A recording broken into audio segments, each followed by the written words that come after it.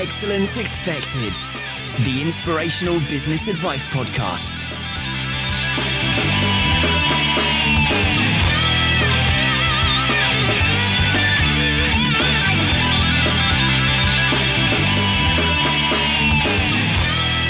Hey, welcome to another episode of Excellence Expected with me, Mark Asquith. Now, if you are in business, if you are an entrepreneur with any kind of solid business that is growing and growing and growing, there is little doubt that you are working with employees. And regardless of whether you've got one employee or whether you've got 100 employees, the engagement of those employees is vital to the success of your business. And that issue is what we're going to be looking at today, guys. Did you actually know that only 13% of employees worldwide are engaged? 13%, that is unbelievable. And to help me challenge that issue today and to provide some fantastic actionable advice to help overcome that in your business is an author, a consultant, a speaker, and the founder of Host Leadership, Mr. Mark McCurgow. Welcome, sir. Hi there, Mark. Great to be with you today. Oh, I mean, what a fantastic topic. That statistic, Mark, is unbelievable. 13% of employees worldwide are engaged. I mean, it's astounding, isn't it? And you wonder how the world manages to keep going, but it does. And I remember back to my early days. I used to work in the electricity industry about 30 years ago.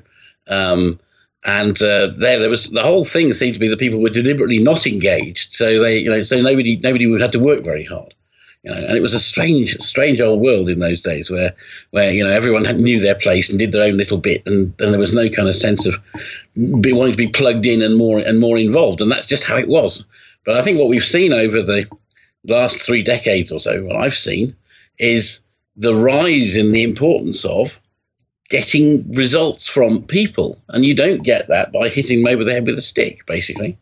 And engagement's such a crucial thing. And yet somehow these organizations are out there managing to get on maybe with moderate engagement. But wouldn't it be great if you could go from moderate engagement to good engagement to fantastic engagement? And think of how much more juice and excitement and energy and input and ideas and innovation we could get from people in that kind of organization. Well, it would just be such a better world for everyone involved. And actually, we're going to dig into that in a moment. And, we're really going to take that apart. We're going to figure out what is engagement, what's causing the problem, and what we can do as employers to get over that problem. But for now, I just actually want to paint you in some context, sir. What is it that Host Leadership does, and what is the journey that you've been on to get where you are today? Well, as I said, I started off in the electricity industry 30 years ago on a nuclear power station. I was a physicist then. These days I introduce myself as a recovering physicist, and I'm getting better slowly. And I moved into management and management consulting around the time of electricity privatization, which was the late 1980s, as older listeners will remember, and got gripped with the idea of organizational change and how do we do it? Because we started doing it in the electricity industry, and I loved it. It was much more interesting than physics. And so over the last 25 years, I've been bringing in new ideas to the world of management. I'm probably best known for work I've done over the last 15 years or so on the ideas of solution-focused coaching and solution-focused practice and how that comes into the world of management. And I wrote the first business book on that topic, which was originally an approach to therapy, but it's caught on very big in the coaching and organizational change, team building worlds. And my last decade has been spent researching the idea of host leadership, the leader as a host. And what happens if we look at the metaphor of hosting and then transport that into leadership? And what do you get? The short answer is you get a fantastically effective mindset for leadership that produces engagement, performance, and results. And it's been an astonishing ride over the last 10 years of research, meeting great leaders, meeting great hosts, and thinking about how this is at one point very practical, and at another point, extremely profound, because it's about rethinking our relationship with the people who are working for us in a very natural way. And I think the good news is that everyone will find that it's not as difficult as all that. Actually, we're probably a bit of a way along the journey to start with. But once we get aware of where we are on the journey, we can do more, consciously build on it, and actually move things on pretty quickly. That's such a diverse background. When I asked you that question, I did not expect the answer nuclear physicist. Well, there aren't many of them needed these days, unfortunately. But it's physics gives you a good background for everything. So kids, do your exams. I love that. And I have a confession to make. Physics was my favourite subject at school, so I'm with you on that one, sir. Let's just talk about the word engagement for a second, because engagement, much like innovation, is thrown around so much in business, and especially for people that listen to podcasts or delve into personal development, as a leader. It's a word that we come across so much that actually often it can lose its meaning. So in your world, let's just sum up. What is engagement for an employer? Well, I think of engagement as to do with having more connection with people than simply doing what it says on their job description. There was the old idea of a fair day's work for a fair day's pay, and I'm not against that at all. It's very important underpinning of everything else. But you don't just hire people. Think back to the hundreds of years ago. You used to go down to the marketplace and hire a labourer to do a day's work, and then you go down the next day and hire another labourer to do the same, a similar day's work. And it didn't matter who the labourer was, because they'd all do about the same amount of days' work, and they were disposable chattels, if you like. So the relationship in that situation doesn't matter. Now, engagement is about what you can get by starting to think that the relationship matters. People are not just cogs that can be switched in and out for each other. The relationship that we have with the people who are working for us is not only a bit of icing on the cake, which I think people maybe thought 30 or 40 or 50 years ago. Actually, it's the cake. It's really what makes everything work. And if we don't have engaged people, you might as well just have folks sitting around and having a coffee, because they aren't going to be delivering for you on the joint project that you all have. And so engagement is about this connection with not just the work, but the broader enterprise, the mission or whatever, the purpose of the company. What are we all trying to do here? And that, in a way, is something that you can't teach people. You can encourage them to join in with it, but it's really true that you can teach people all sorts of skills, but you can't teach them enthusiasm. Enthusiasm for what you're doing. And so I think engagement is around, for me anyway, is this bit about what's the relationship, aside of the skills and everything that people bring to work in their professional capacities. What's the relationship that helps us connect, that helps us to make the most of what everybody's bringing? One of the things that I found in my decade of research about host leadership was this interesting study from the University of Bath, so the so-called black box study by John Purcell, Professor John Purcell. And he did a lot of work around what helps to create an effective company. And the answer is basically employee engagement. And it seems that employee engagement is the secret sauce that makes everything else work. And you can have great HR policies, and you can have a great, remuneration policies, and you have a great mission, and you can have great premises, and a great team. But if you don't have engagement, none of that will really produce the fruits that it could and should. Whereas if we have engagement in terms of relationship, then everything else can flow from that. I think all of that is something that we see day in, day out now. I think there's been a big cultural shift in business, hasn't there, around, really empowering employees to do something that they're passionate about. And actually, the degrees that we see the graduate schemes, we see, all of this kind of academia around. But actually, more and more people are starting to focus on the passion and the culture when actually trying to hire employees. Is that a trend that you're seeing in your experience? Absolutely right. And I think people have become much more aware now that the mission of the company, what's the purpose of the enterprise, is really important. And I'm based in London, and here I see very smart graduates queuing up to work for nothing for organisations that have inspiring purposes, non-governmental bodies and environmental charities and social enterprises. There's people lining up round the block to work for hardly anything for those companies because they get fired up by what they're doing. Whereas if you want to be, I suspect if you're a cardboard box manufacturer in the West Midlands, I suspect it's a bit more difficult to sort of engage people and fire them up. But I think it's possible. And so also people, I think, have much more knowledge now about what's going on. They have more choice in a way. We can see a million opportunities out there on the internet in 5 seconds. So the balance has shifted from people simply going to work for the main employer in the town to having much more choice. But that means that as employers and perhaps proto-employers, entrepreneurs who'll be listening to this, we've got to think even more carefully about what are we offering people and how are we going to engage. Maybe we've only got 2 or 3 coming to work for us. It's really, really important that those 2 or 3 are the right ones, guys, because they're going to be the nucleus of what you're going to be creating in the future. And that relationship and of engagement that we have with those people is absolutely vital. It's such an interesting problem for entrepreneurs, and anyone that's growing their business. It's very, very difficult. And from an employer's perspective, we're going to get to the actionable tips, but let's just talk around kind of mindsets. Let's just talk about that idea of being the boss. Are those walls being broken down much more than they were in the past? Is that hierarchy starting to crumble a little bit? Yeah, yes, I think so, broadly.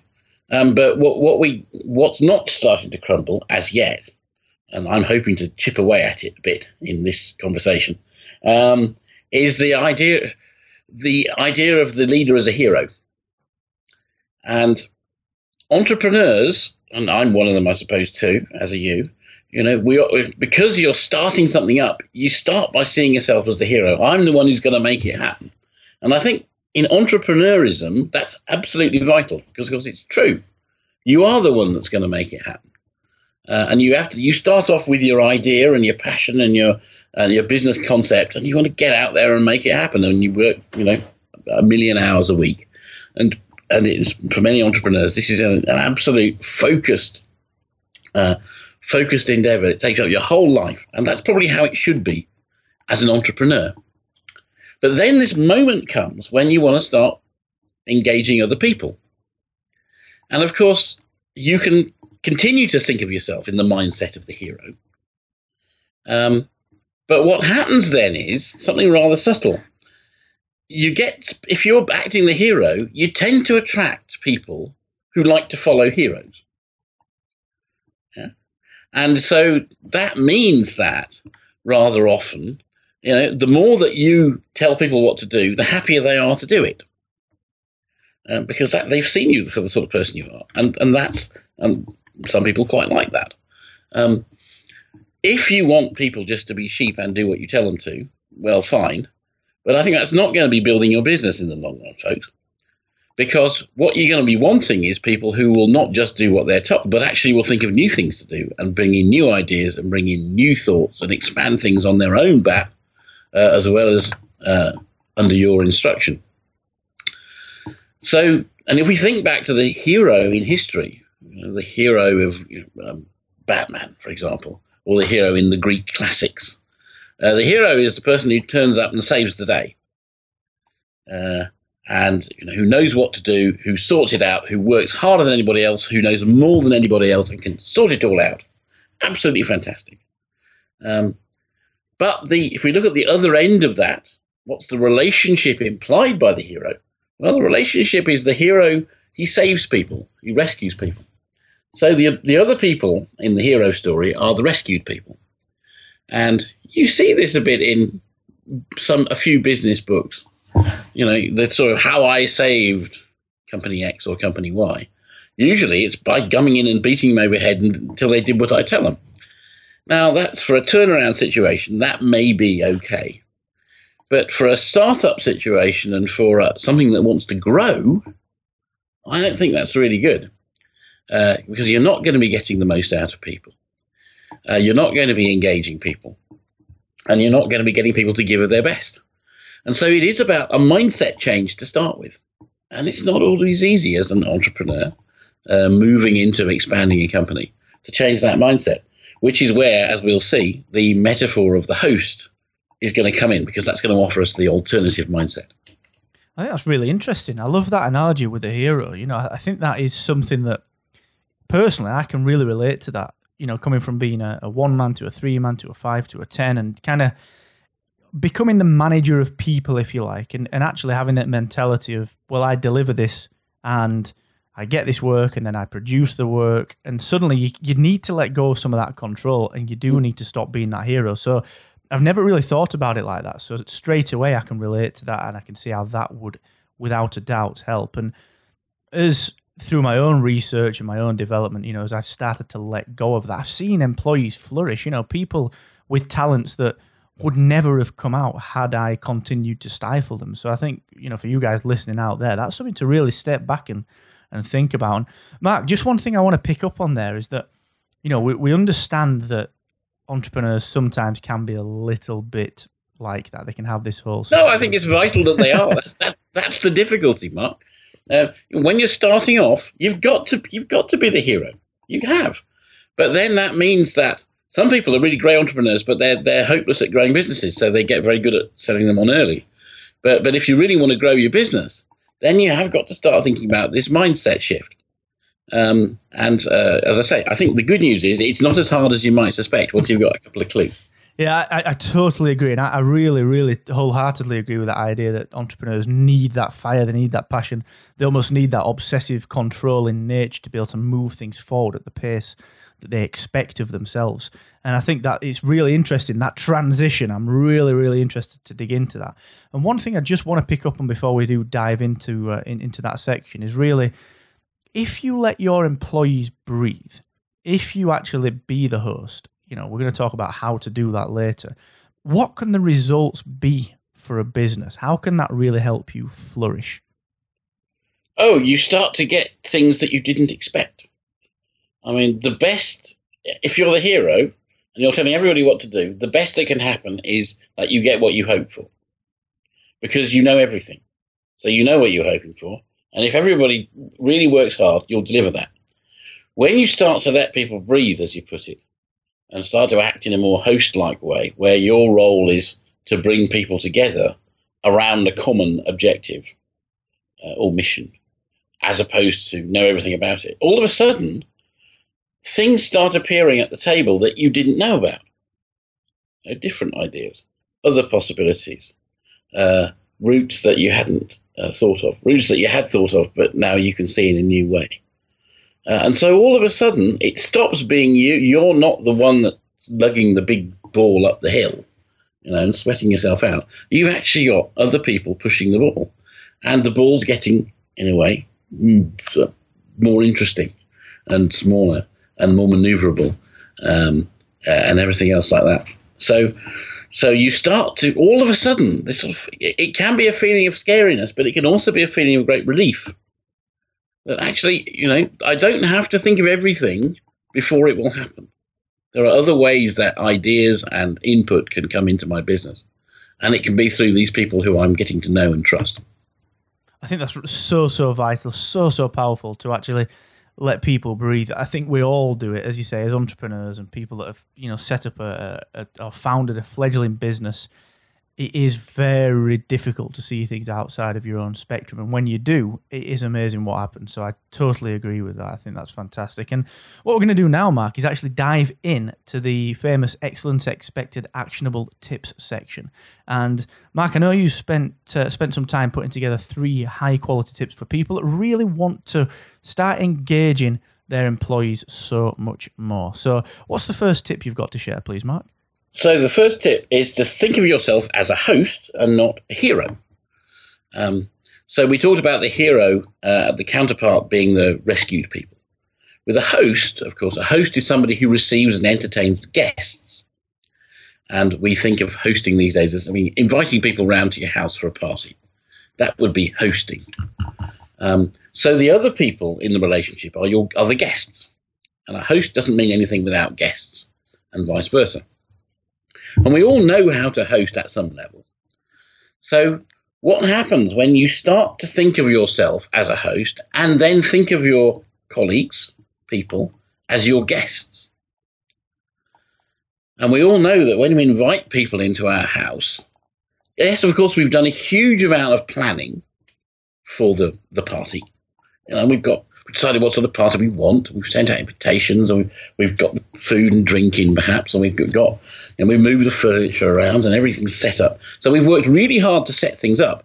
And then when people arrive, we kind of let them into the space and let them start to breathe and enjoy themselves and do the thing that they've been invited to come and do, to some extent under their own steam.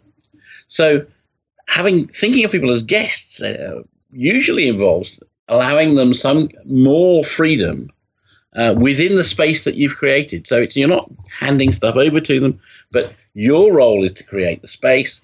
Their role is to come in and make the most of it with your help from time to time. So think of yourself as if you were when people are coming into your offices or whatever it is. Think of it, if this was a party, what would you be doing? And the answer is probably you'd start to get there earlier and make sure that it was all set up for them. And then you'd be very, very enthusiastic when they arrived. And then you'd have some kind of thing for them to get engaged with that you wouldn't be totally controlling. And of course, hosting comes in different ways to different people. And one of the interesting bits of research I did in this 10 years of talking to hosts and leaders is that, of course, hosting looks different in different parts of the world, in different cultures. And leadership also looks different in different parts of the world, in different cultures. So it's a very flexible thing, this idea. Hosting in China means different things to hosting in the United States, means different things to hosting in South America, and so on. But if you look at how leadership evolves in those places, there's connections with that too. So first tip, think of yourself as a host rather than a hero, and think of your colleagues as your guests, and see what that does to what you think you should be doing and giving your priority to. I love that idea. And what I really like about that is that it's not anything major. It is a mindset opportunity, and it's not something that you need to spend so long preparing for. You can implement this in varying degrees right from the get-go, can't you? That's right. And because we all know something about hosting, we can all immediately somehow put that hat on, the host's hat on, and start to let it impact what we're thinking about and what we're making a priority. But the good news is that there's lots and lots of ways you can learn to be a better host. And indeed, I've collected them up in my new book, which came out at the end of last year, which is called Host, 6 New Roles of Engagement for Teams, Organizations, Communities and Movement, with Helen Bailey, my co-author. And we've kind of distilled all sorts of stuff from around the world about how to be a good host and therefore a good leader into this one modest book. So even though we've got something to start with, we can very rapidly expand our repertoire and expand our thinking on this. So powerful. And guys, don't forget that I'll be sure to put a link to Mark's book in the show notes, so you can click directly on that link to grab your copy. And actionable tip number 2, please, sir.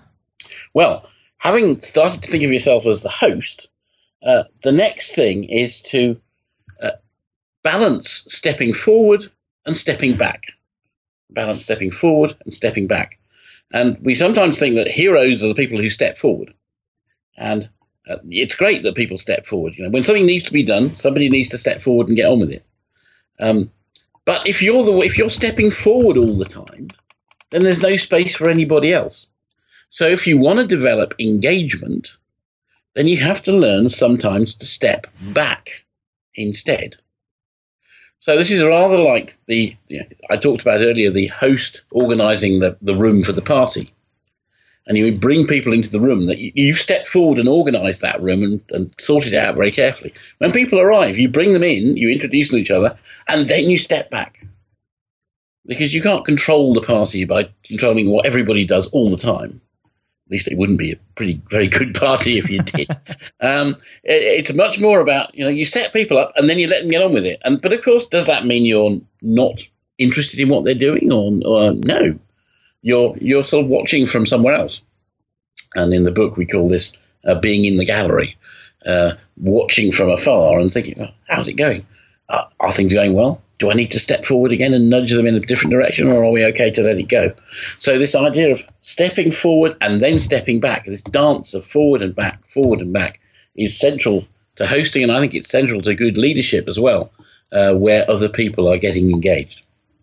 That is very, very curious. I love the idea of very subtly directing things when you see they need directing, but actually letting them breathe as well. And I think that's something that we can all implement at varying degrees. Again, this is what I love about these tips, is that it's nothing that you can't implement straight away. So this is so good. And the third and final tip, please, sir. So as the host, when you're organising a party, you don't tell people to come to it, you invite them. And in the management literature, this is sometimes called soft power. There's power of influence, the power of invitation, the power of reaching out a hand of welcome. So, and I think we can learn an awful lot from this by thinking and acting invitationally rather than directorially. And what that means is that when you're saying you're going to have a meeting about something, perhaps, you invite people to it as if you're inviting them to a party. You don't say, be there at 9 or else you get the sack. That's not very charming sort of thing. We're having this meeting about this new product at 9 o'clock tomorrow. It's going to be a really good meeting because we've got X and Y and Z are all coming. And we've got the people coming from the outside design agency as well.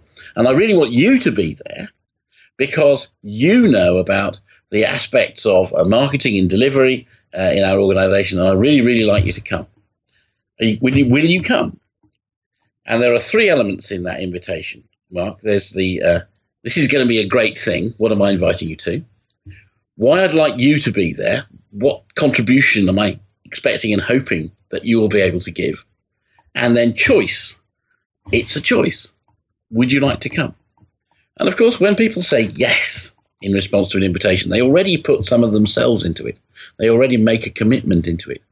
Whereas if you just send them a thing that says turn up at 9 o'clock, they may or may not turn up, but they may or may not turn up very enthusiastically. And they may just be very, very disengaged. And I was just chatting to a guy in the States at a conference who's made meetings optional in his company. It's a very, very startling idea, this, saying all meetings are optional. And, come if you want to and you think you can contribute. And if you don't think that, then don't come. And he says it's really startling. And you go from a room full of people who are vaguely engaged to half a room full of people who are absolutely engaged. And the energy of the room goes through the roof when that happens. And so this idea of, it's called soft power of invitation. It's not soft at all. It's very, very interesting. It's very, very challenging. But I think it's a central element that we can all tap into. This idea of invite rather than instruct. Give choice rather than direct. And then what you get is more commitment, more involvement, more engagement. And it ultimately makes anyone that you're working with feel more valuable and have more responsibility placed on them, which obviously people don't turn up to work to underperform. They want to feel valued. So I love the idea of inviting them into anything, inviting them into a collaboration, into a meeting, into a client session. I think that's absolutely fantastic. So, Mark, thank you so much for those tips. They are very, very, very powerful. And just before we wrap up the show, would you mind telling people where they can connect with you online, please, sir? Absolutely. So our website is hostleadership.com, hostleadership, all one word, .com. You'll find there lots of information about the book. There's videos of me speaking about it and interviewing other people. There's a community section where you can get involved in discussions around these topics and a whole load of interesting stuff. And also connections to my other books and other work as well there. So hostleadership.com is definitely the place. And Host by Mark McCogo and Helen Bailey is definitely the book. Thank you ever so much for that, sir. And to you guys listening out there, don't forget that you can head to excellence-expected.com, where I'll be sure to put links to everything myself and Mark have spoken about today. And obviously, as ever, whilst you're over there, you can pick up your free copy of the essential 14-day guide to cutting your working hours and increasing your impact. Thank you so much once again for listening. And don't forget, guys, the more you expect from yourself, the more you will excel. Bye-bye.